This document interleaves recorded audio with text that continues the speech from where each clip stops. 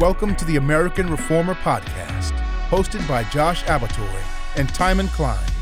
Our mission is to promote a vigorous Christian approach to the cultural challenges of our day, rooted in the rich tradition of Protestant social and political thought.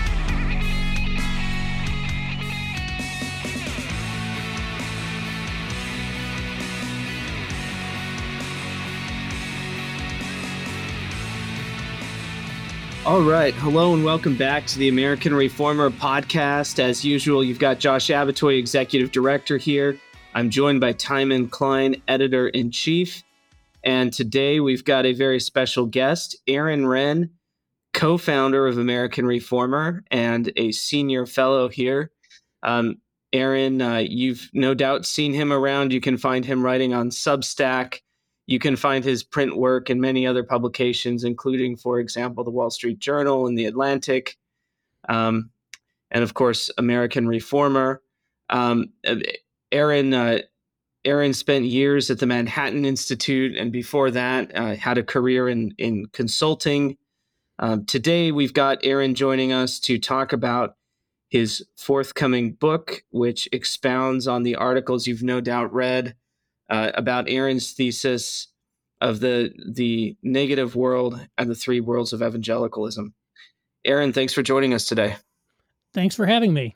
All right, Timon, well, why don't you go ahead and start teeing us up here a little bit? Sure. So the book's full title is Life in the Negative World, Confronting Challenges in an Anti-Christian Culture. And this, as Renn expounds in the introduction, and some of the first chapter is building off of the viral article, in every sense of the word viral, article we had at First Things. Would that be, what year was that actually, Renn? I forget now. Was it last year or 2022? It came out in 2022, almost exactly 2 years ago. Slightly more than 2 years ago it came out. It was in the February 22 issue, but it came out in January, I believe. Gotcha. Yep.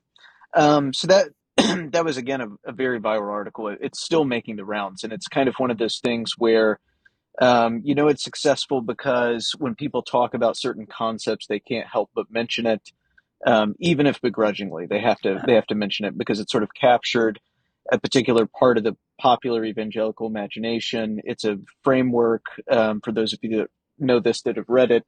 It's a framework for analysis, for kind of determining what our situation is based on past developments. But then the book, the reason you should get the book is most of the book is actually about living in this context and what strategies there are for confronting it, drawing on, the good aspects of past strategies for evangelicals to stay relevant, adaptable, so on and so forth.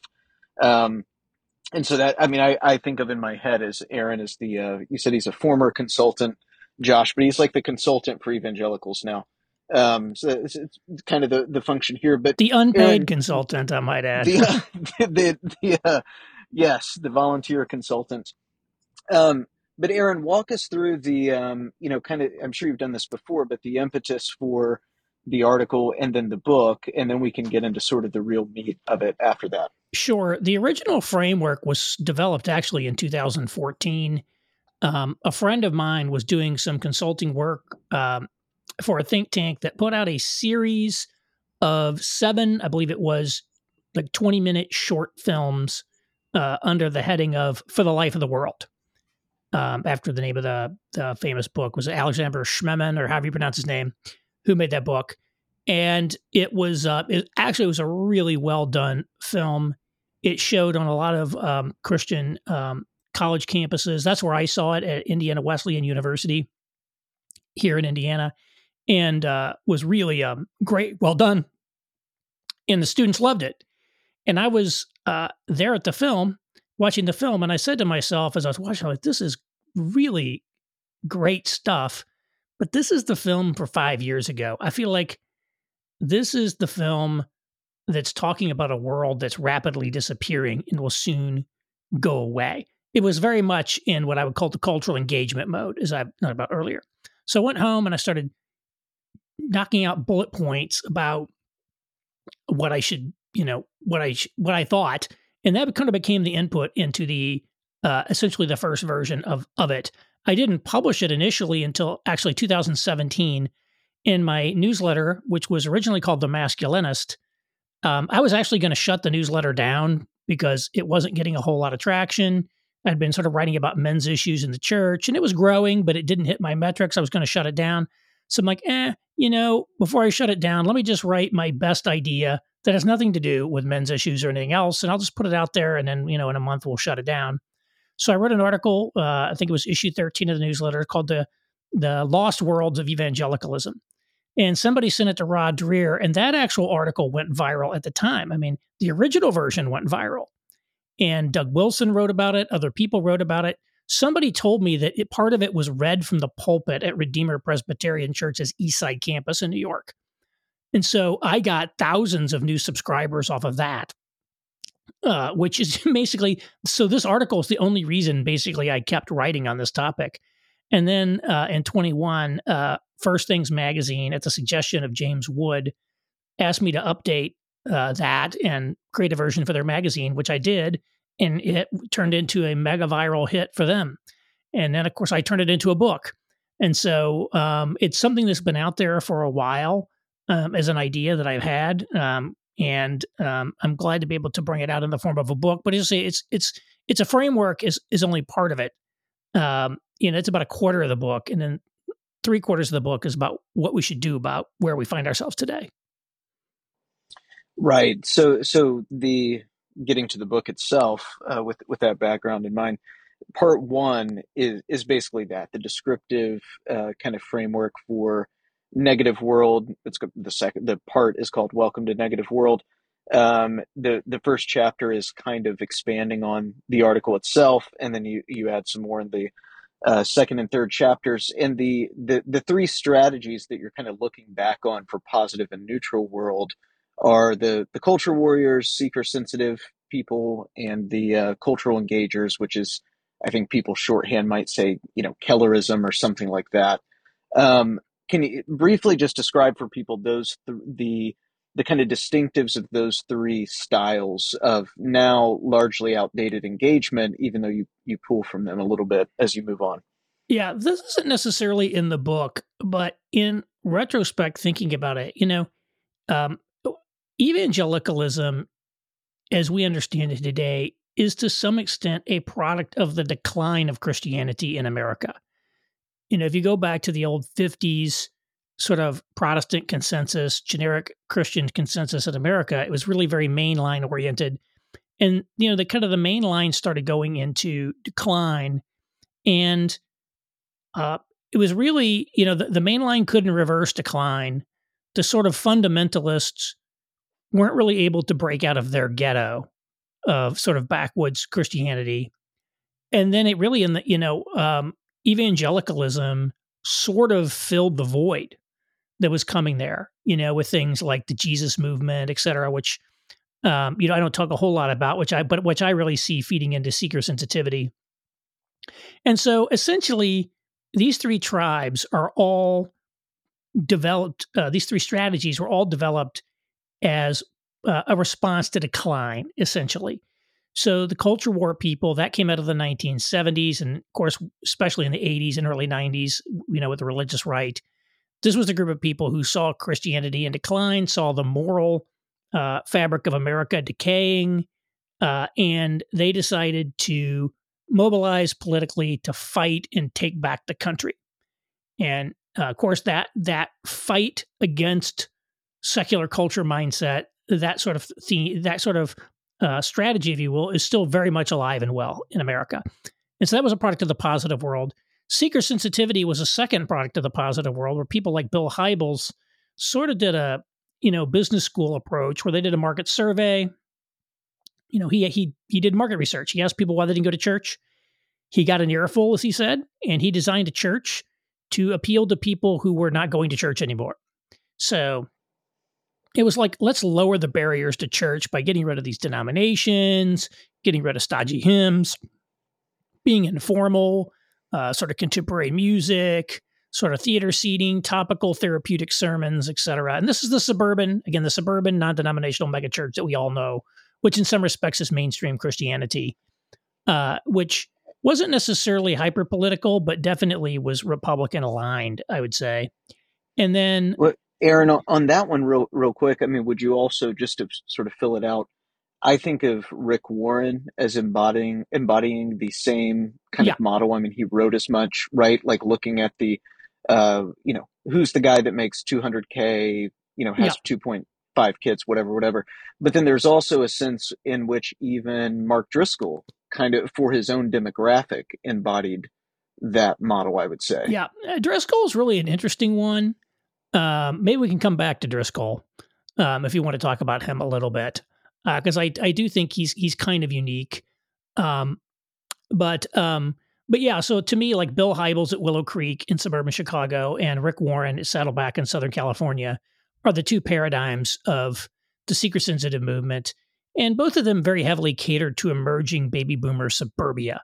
The boomers were really the demographic heartland of this, whereas culture war was always a little more backwoods, if you will, much more lesser educated, lower economic status, et cetera. And you would think of people like Jerry Falwell and Pat Robertson following that. When we hit the neutral world, we entered we got a third version that I call cultural engagement, which again, I think you can think of cultural engagement a couple ways. One is what you just said of Driscoll. It's a seeker sensitivity for the cities. It's, rather than baby boomer suburbia, it's sort of the new urbanites, the people who are moving back into, for example, post Giuliani New York, where crime is down. It's now where it's like TV shows like Friends or Seinfeld. The city's cool again. Highly educated people, young, hip, intellectual, artistic, at least in their own mind, and serving that. So that would be one way to think of it. The other way to think of it is sort of the opposite of the culture war. Rather than fighting with people all the time, they wanted to take advantage of this sort of what the neutral world, which was more, Christianity was another positive towards a culture, wasn't really negative yet. It was sort of a pluralistic public square. It's like, let's take advantage of that, sit down and talk to people. And so I really think Tim Keller is sort of the architect of that strategy, although he started kind of really before the cities came back in sort of old New York. But then, 5 years in, Giuliani became mayor and it was a radical change of environment there. I think Driscoll, just briefly on Driscoll, he was kind of interesting in that, he was sort of cultural engaging in that he was big city.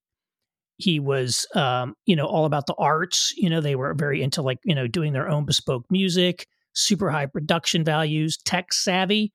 They were early to podcasting and video casting, which is one reason they got big.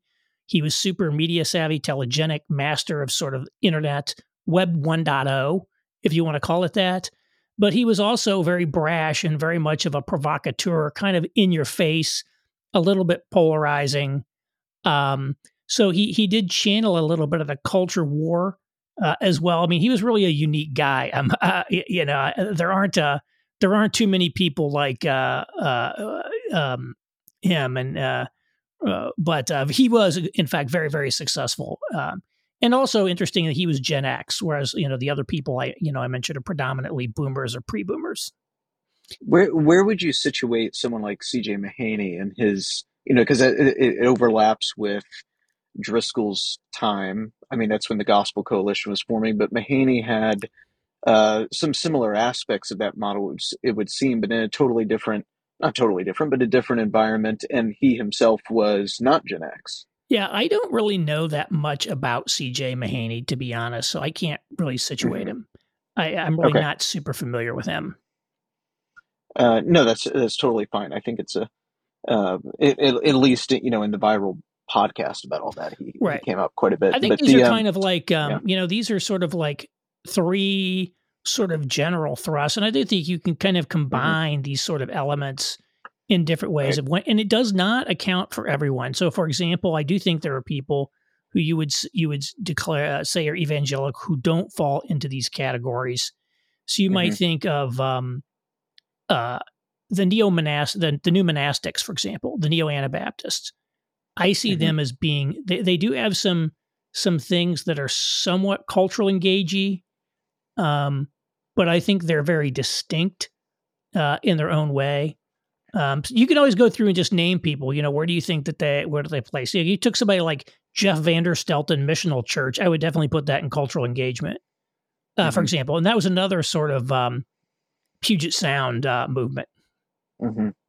Well, you don't fully adopt, but you mentioned the breakdown between, left, right, and neo Anabaptist, or the other. This is James Davis and Yeah. Hunter, and I don't know if you mentioned Niebuhr at that point or not. I can't remember, but as another breakdown, where the point is that neo Anabaptists are kind of their own distinct thing that may be pulling or fit into the models less comfortably, Right. but they are kind of doing that. Well, they're definitely, that yeah. was James Davis and Hunter and To Change the World. He sort of divided modern American Christianity into the Christian right, the Christian left, and the neo-Anabaptist.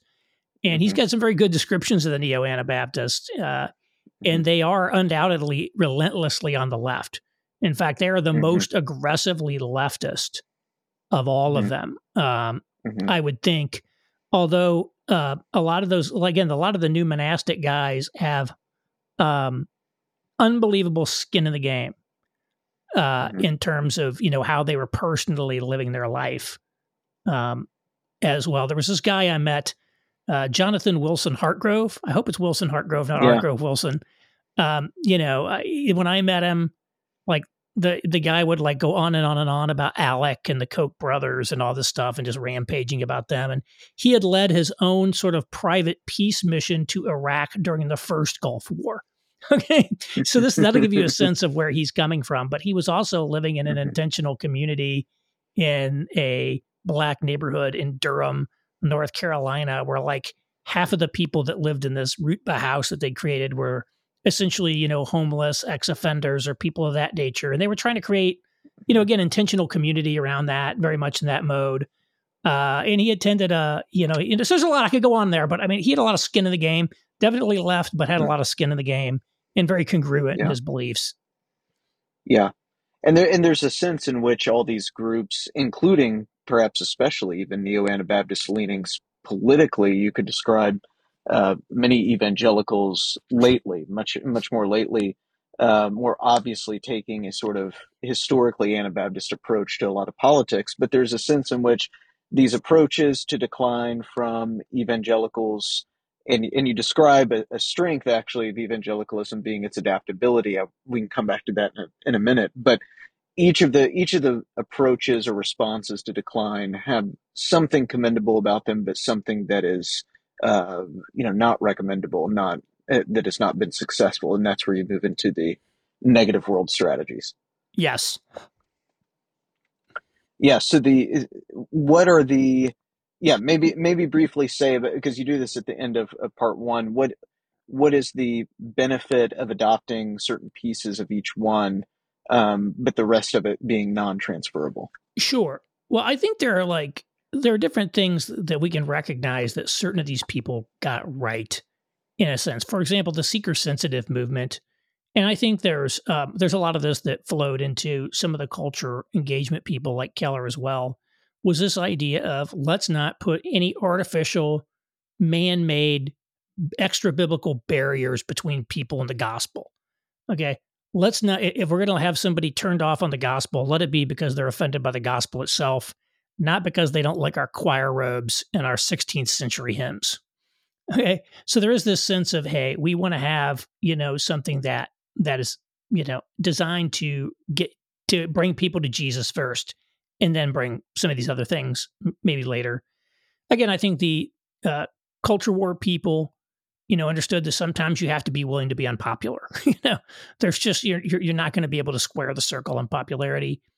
And again, I think the cultural engager people, had much more of an appreciation for the life of the mind as well, the arts, things of that nature. Saw more value in vocation, perhaps. The faith and work movement really came out of that. So I think there are things you can look at this and say, they did, they did some interesting things. And I'm not saying you just take the best and bam, there's your solution. I think with the part of it is like any approach that you take is only going to be partially correct at best. And you're going to have, some strengths and some weaknesses.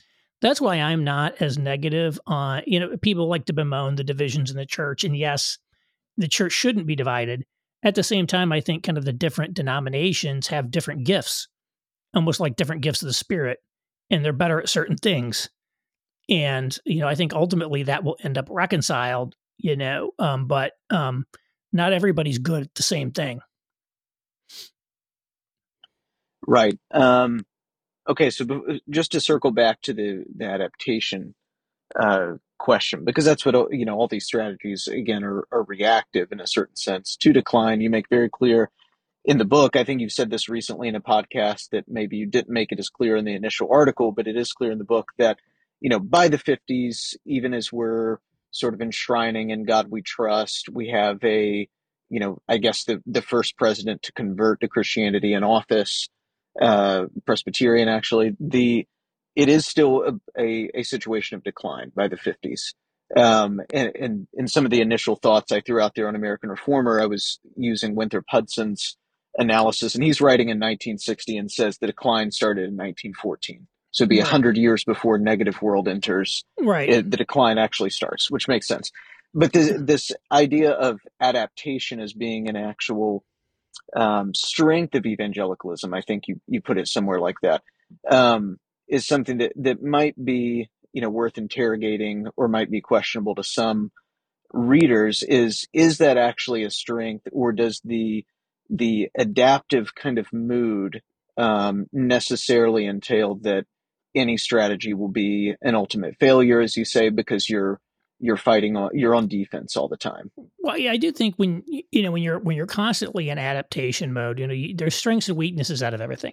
The strength is that you're able to, again, to adapt to better to changing times, almost by definition.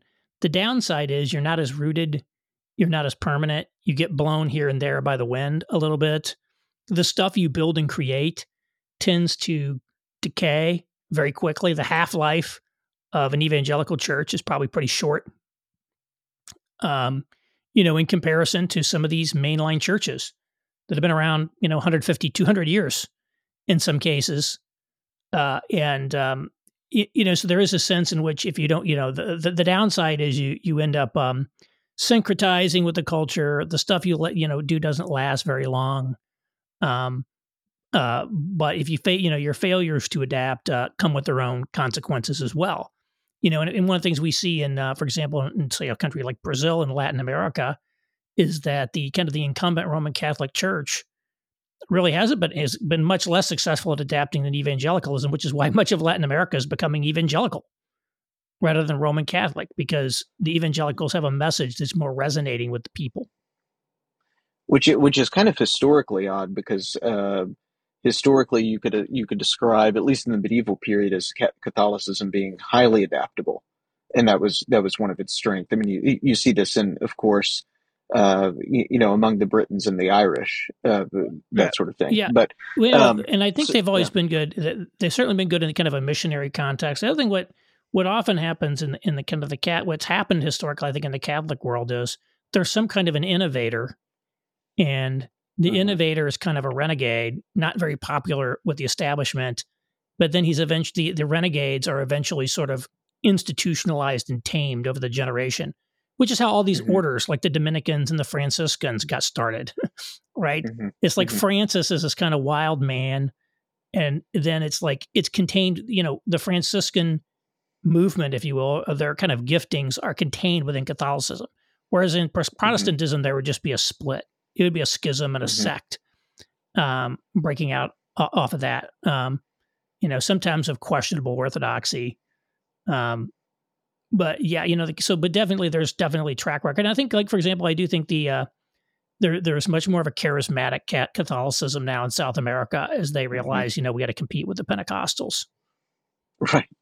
Right. And even that kind of move with the preaching orders, we might say, the Dominicans, Franciscans, was, it was a function of the hierarchy that's inherent in Catholicism, because those were given permission from the Pope to go into any jurisdiction and preach and kind of shake things up. And there was lots of conflict, from the local bishops frothing kind of against that, because it was a violation of jurisdiction. Right. But when you have that hierarchy being sort of demanded, it changes things much more rapidly than a more decentralized, non-hierarchical scenario. Right. And Anyway, you could even go back yeah. to, the original sort of monastic movements and the Desert Fathers, people just going off and becoming Mhm. ascetics and things like that. And it was sort of contained within the church. It wasn't Yeah. just, it wasn't there. And that's one thing that, Protestantism, it's like you leave and go start a startup, right? You start your own Hmm. startup. You don't necessarily, it's institutionally weak, certainly evangelicalism in that sense. Yeah. Yeah. And there's always, I quoted in the piece I wrote a funny kind of, I think it was in a sermon actually from Henry Emerson Fosdick, like late in the 30s. It was like, oh, maybe we accommodated too much, which was like a little late in the game for him to do that. But maybe we've gone too far. So there's always that. And that was for the main line, which had then essentially become community churches with no distinctives whatsoever, with these kind of agreements that Anglicans over here and Presbyterians over here, you take care of that geographic area. But anyway, okay, Josh, anything to chime in on there before we move on to strategic analysis?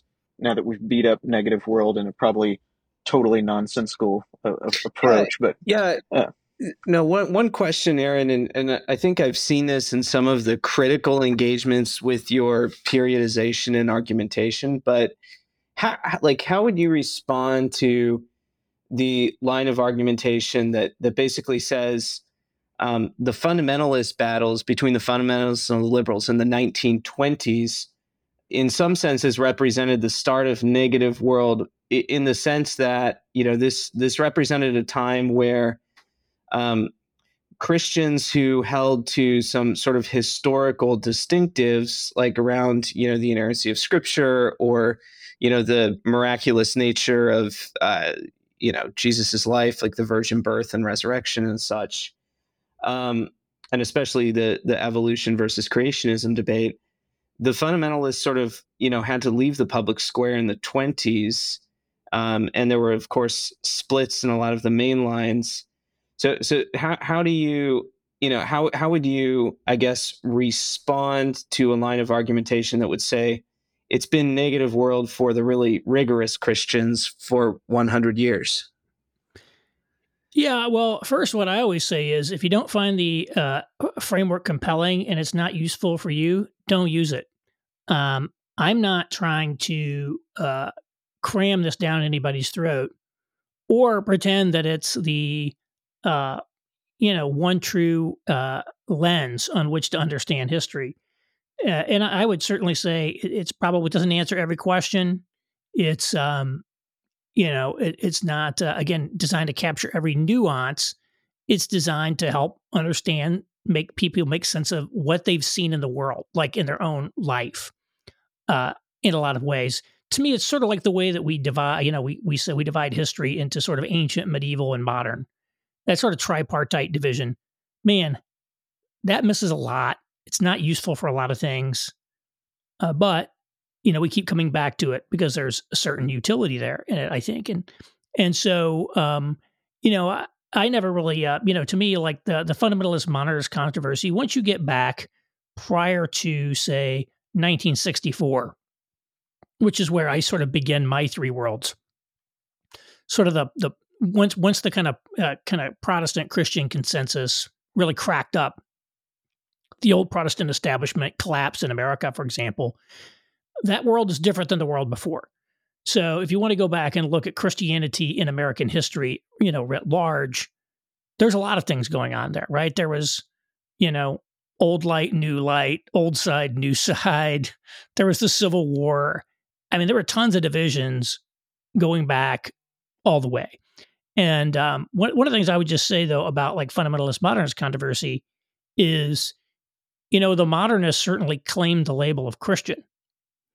They certainly they viewed their Christianity really as maybe the more authentic version of Christianity, and whatever we might think of that, they were not trying to essentially kick Christianity out of the public square or anything like that, because they were all, many of them were Protestant ministers themselves, and so I think that is really where I would go with that.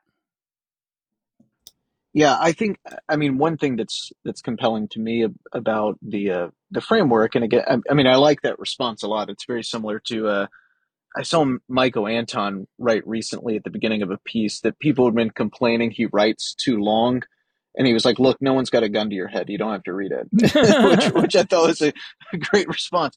Um, but in this, I mean, in one sense, there is this conflict could be described over time that's playing out as a rural urban divide, and Protestants trying to grapple with that, and it's with certain changes in immigration, and specifically Catholic immigration, that which consolidates in urban centers, and Protestantism had always been somewhat rural. That it begins to change this dynamic very rapidly, especially in the late 19th century into the 20th century. And then you see the sort of crescendo is getting your first Catholic president, which I think is basically where you're kind of dating it. Right. So if nothing else, it's the nail is in the coffin more or less at that point that you begin. So there's lots of prior causality that goes into it, but of course this is a watershed Yeah. moment that really signals something very different going on. Yeah. And one thing I would say, that I don't put this in the book because I'm not interested in really picking fights with our Catholic friends. But the reality is part of the deinstitutionalization of Christianity in America was, at the behest of Catholics. Ultimately, Exactly right. Catholics played an enormous and in some respects decisive role in undermining Christianity in America.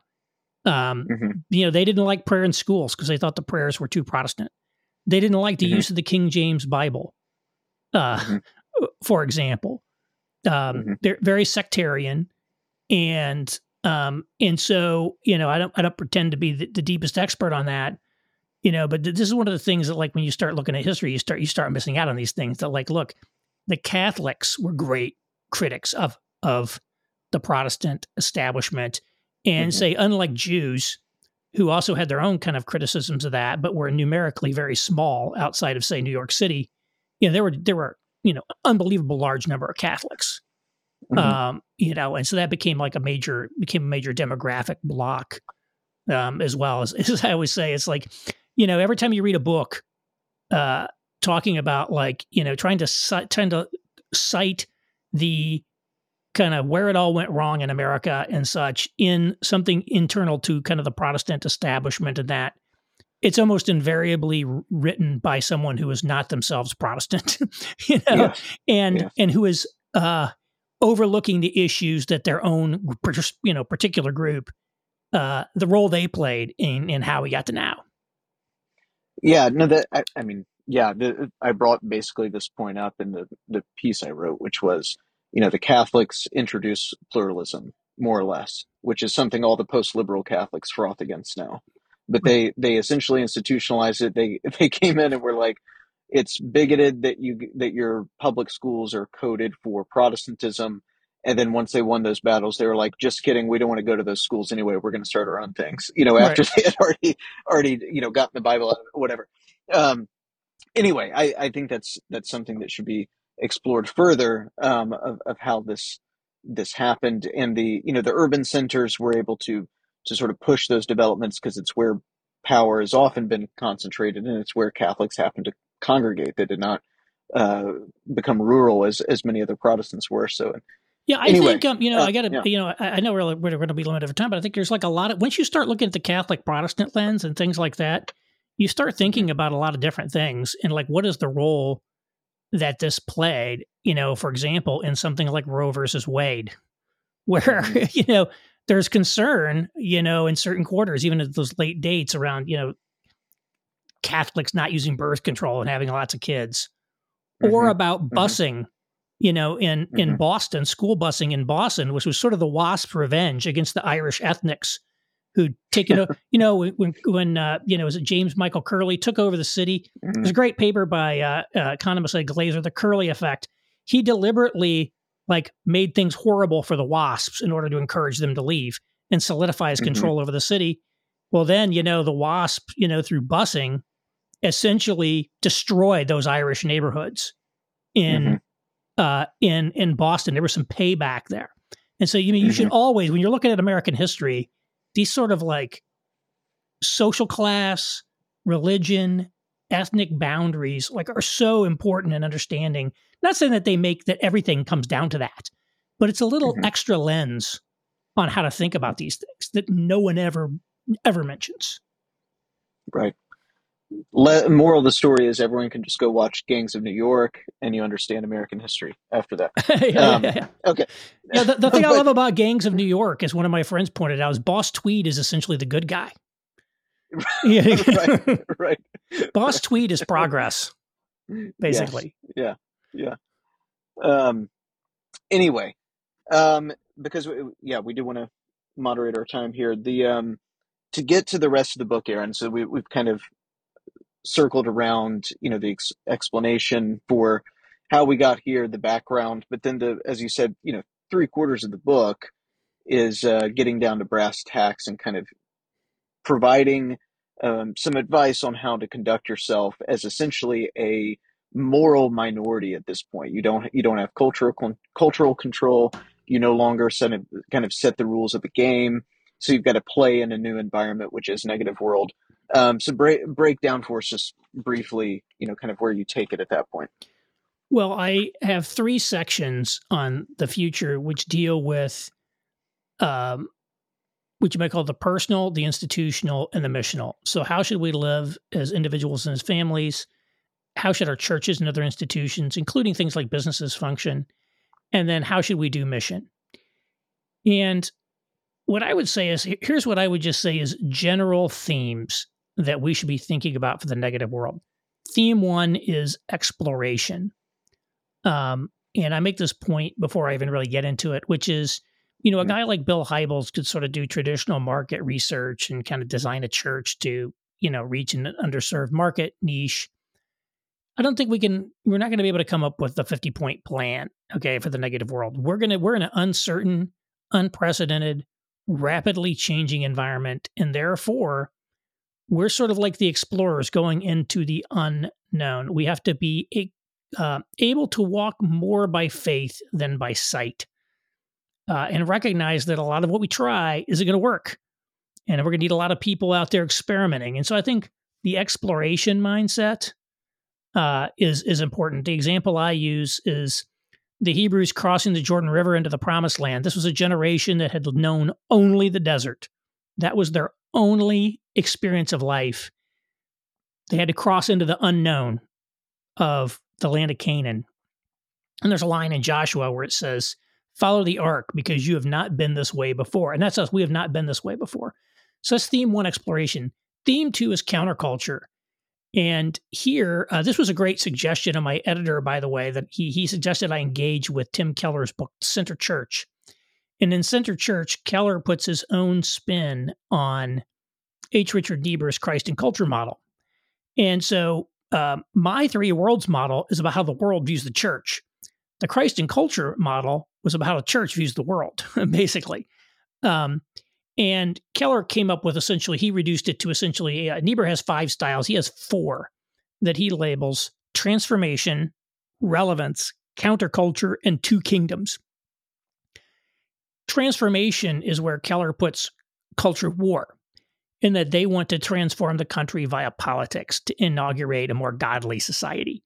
I think that Keller and the culture engagers had a bit of transformational emphasis as well.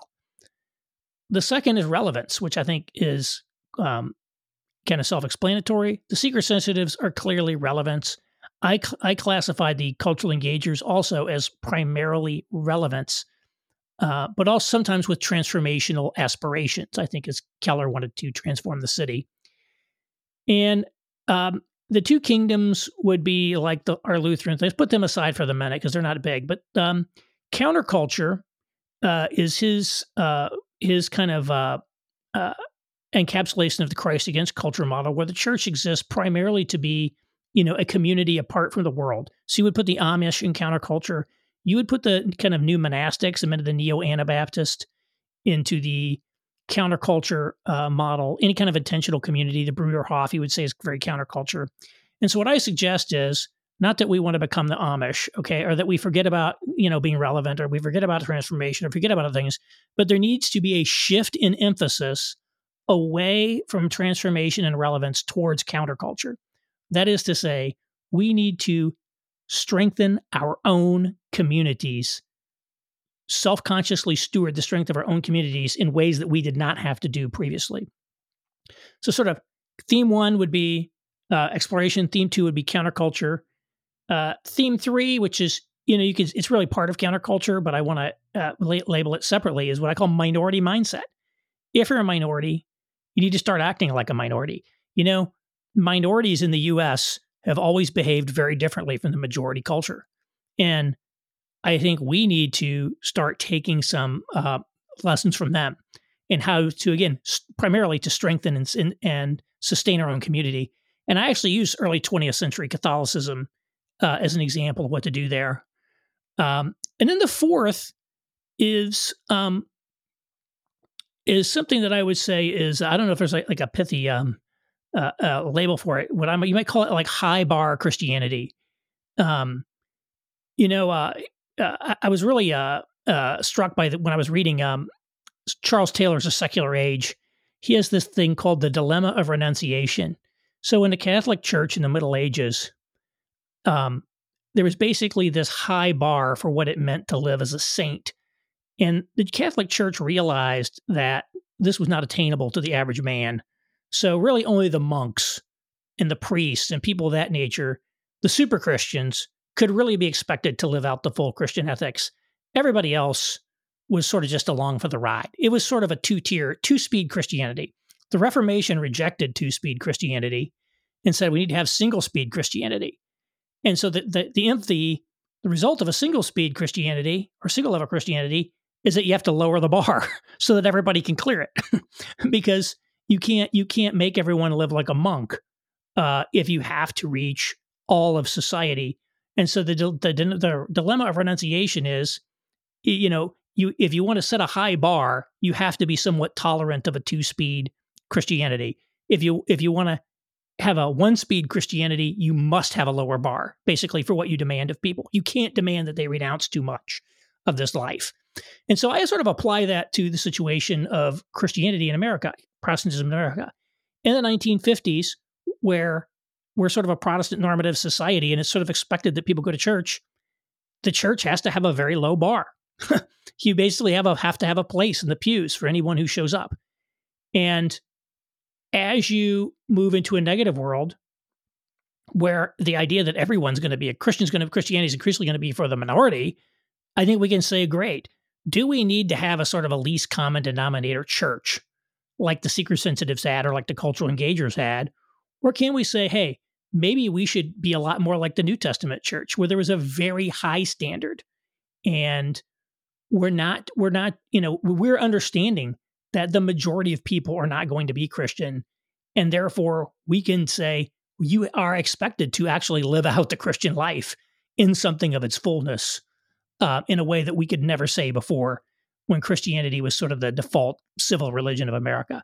So that's sort of another theme that I think about.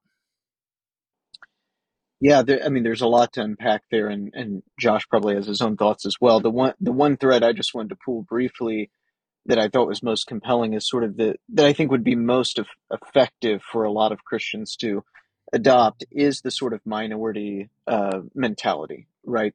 And you see as you mentioned, minorities, whatever kind of minority. There's several movements in American history, recent history, they operate very differently, but they're also maximally effective, and that's for various reasons. I mean, in some cases, it's tapping into certain pathologies that are actually designed for Christianity's demise, but they tap into them, and you see this like with the gay lobby, right? I mean, so one analog to this could be, there's certain people kind of running from a label of Christian nationalism right now, right? We can adjudicate whether it's a good label or not later, but you're running from it. Whereas if you were the gay lobby 30 years ago, you just lean into all of it, right? And you can sort of expand on it and amend it later, but the pride sort of theme is very, very strong. And you just say, we're going to be everything you think we are. Right. And we're gonna parade through the streets, right? And this has been, for various reasons, very effective, but it is a totally different mentality than the ones that a lot of Christians adopt right now. Yeah, the challenge, and this is one reason I use early 20th century Catholicism a little bit as an example. I think when you start looking at other minorities and what they've done, what you often see, and especially like racial minorities or the thing, or essentially people who are gay, they have a degree of community solidarity that evangelicals are never going to have, because basically you can't defect. If you're, essentially if you're gay in the early 1990s, it's not like you can just, I'll just get away from all the negative, way people think about gays by just becoming straight. It wasn't going to happen. And so, similarly, one of the things people criticize my three worlds model for, which I think is ridiculous, is this idea that, it wasn't a positive world for Black Americans in the 1950s. I can tell you that. Yeah, but you know what? They weren't being treated poorly because they were Christian. They were being treated poorly because they were Black. And there was no getting out of that. And so groups that have essentially externally enforced solidarity have the ability to do certain things. It's harder for evangelicals to pull off because it's very easy to essentially defect, which is what, for example, and you could even defect without shedding the label, which someone like David French has done, for example. There are so many ways to essentially get out from underneath the spotlight that I think it makes it very, very difficult to come up with things. Now, what I would say is definitely, at the individual church level, the individual community level, leaning into what makes you different, I think, into your actual distinctives and your core beliefs, is something that I think is very powerful.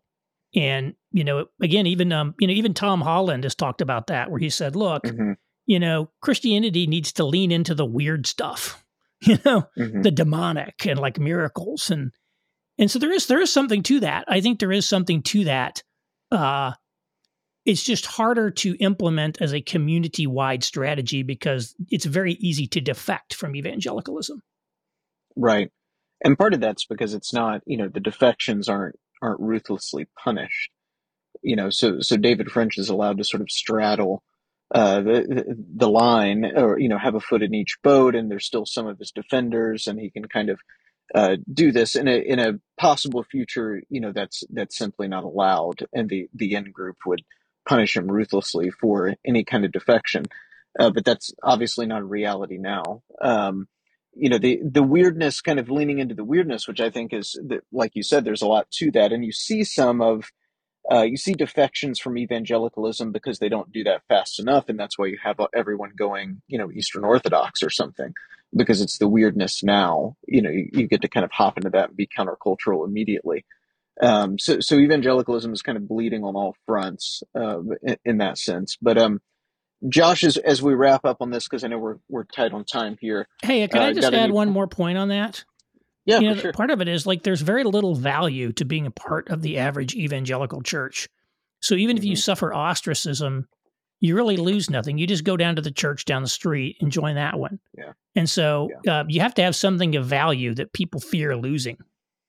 Mm-hmm. Mm-hmm. Perfect segue to my question, Aaron, which was going to be on institutional engagement. How do these insights then apply on the institutional level as evangelicals think about engaging with existing institutions, shoring up their own, and founding new ones? Can you talk through a little bit about how that strategy unpacks? Sure. I sort of take an opportunistic or triage strategy when it comes to institutions. Some institutions you can't avoid, like the IRS. But I sort of look at, are there institutions that are doing the right thing, moving in the right direction with leaders that are trying to improve things? Great, I'll probably support that institution. Are there ones that are going in the wrong direction? I'm probably going to not support it. One of the things I do believe is that minority mindset means that you become less invested in the mainstream institution society, like the military. To me, if you're a conservative young man, or you have a son who's military age, whether or not you should go in the military should be a completely transactional decision. Might be good for some people to make some college money, or maybe it'll help them get shaped up or whatever. This idea that you're just going to be like, I'm going to be patriotic, serve my country, like you're being a chump if you're doing that. And so I think, yeah, we need to check out, like we're checking out of the public schools. Public schools are really important. I'm not entirely giving up on public schools per se, but like, it looks like a really hard problem. And I don't think that we should feel any obligation to stay invested in institutions that are not aligned with our values and often hostile to us, And the reality is like, we need to be willing to say to people, yes, there are legitimate problems in the country, but those are your problems. They're not our problems. They're your problems. Homelessness in San Francisco is your problem. Okay. And yeah, if you're like the Catholic Church in San Francisco, of course you're going to be trying to like serve the homeless. If you're there, you're not going to ignore that. But this idea that like, oh, we need to be trying to like get structures of society to reorient toward these problems, when the problem is the people who are running San Francisco. That's the problem, right? In California, and it's their problem. It's not our problem. Yeah. Yeah, I had my father-in-law actually was very early to this on the military point, because I intended to go JAG when I was in law school, and he is a naval veteran and Annapolis grad, talked me out of it for this exact reason, which is, all of us can lament the fact that a generation ago, the patriotic impulse expressed that way was still somewhat legitimate. You weren't participating in an institution that's dysfunctional and basically hates you, but that's just changed, and that's part of the playing out of the negative world. So I think we can call it the exit in some sense is advisable insofar as people can do it. I think people are increasingly adopting that view, it seems to me, at least with schooling. Okay, parting thoughts real quick then before we hop off here. Josh, anything else, and then we'll let Aaron have the last word here. Yeah, I think just going to his military and public school point, I think that we're already seeing a little bit of this, which is sort of like a cascading, I guess I'd say cascading lack of confidence in a lot of mainstream institutions. And so I think, this falls to us. And I know, American Reformer as an institution is working on several fronts to provide solutions. But I think to those of us who are evangelical and situated to do so, it falls to us to start, creating those alternative institutions. And, of course, those take time. They require legitimacy and credibility and a track record. But the hour is late, I think, in getting some of those institutions stood up. And, Aaron, really appreciate your work on this front. And I think sounding the alarm in some ways that we really do need to get disruptive and entrepreneurial with our own community and our own institutions really now. Right. And well, thank you. And I think this bit about minority mindset, it'll be interesting to see what generates the most controversy in the book. But I certainly think that adopting the minority mindset will be harshly and bitterly opposed by significant segments of evangelical leadership. And you hear a lot of talk, for example, today around the common good, for example. Everybody likes to talk about the common good. Rhetoric around the common good is one of the ways that they try to manipulate you into staying invested in these institutions and staying invested in these things. And so I think we have to be, there's going to be a lot of gaslighting going on and things of that nature. But the reality is, again, I'm heavily influenced by, kind of my reading of, Paul's letters in the New Testament. He was not, he was like, yes, pay taxes to whom taxes are due, give honor to the king, do all that stuff. We should be doing that. We should be paying our taxes. We should be carrying out our obligations to society. At the same time, the early church was not about propping up the institutions of the Roman Imperium, okay, which were, in many ways, evil institutions. And, that was, I think, the famous last paragraph, or maybe infamous last paragraph of Alistair McIntyre's book, After Virtue, that inspired Rod Benedict option was this idea that, I can't quote it exactly, but it's something like, men of goodwill decided to turn aside from, propping up the remains of the Roman Imperium in favor of building something new. They turned their back on that and built something new. And of course, he hated the Benedict option. I think he regrets ever writing that paragraph. But I think that paragraph, read the last paragraph of Alistair McIntyre's After Virtue. And I think it's a tremendous guide to how we ought to be thinking in this world. Yeah. I'm reminded of Robert Louis Wilkins' book, whatever it is, on the early church, where he just talks about, from the beginning. I mean, the Christians, they're not just kind of floating around. I mean, they're already creating calendars and their own burial rituals and all these sort of, foundational elements of culture that then spring forward once, especially at the collapse of the empire later, to build something new. So anyway, Aaron, thanks so much for coming on to talk to us about this book. I'm sure it's going to generate a ton more discussion, even more after than it did after your first article. But now everyone's going to be talking about the book. So thanks for coming to us relatively first, and we appreciate all your work. And I'm sure we'll have to have you on for a debrief at some point once it's been out there for a while. Okay, great. Thanks for having me on. All right, everybody, subscribe to AmericanReformer.org for the articles and content, also this podcast, and follow us on Twitter at AmReformer. And until next time, have a good one.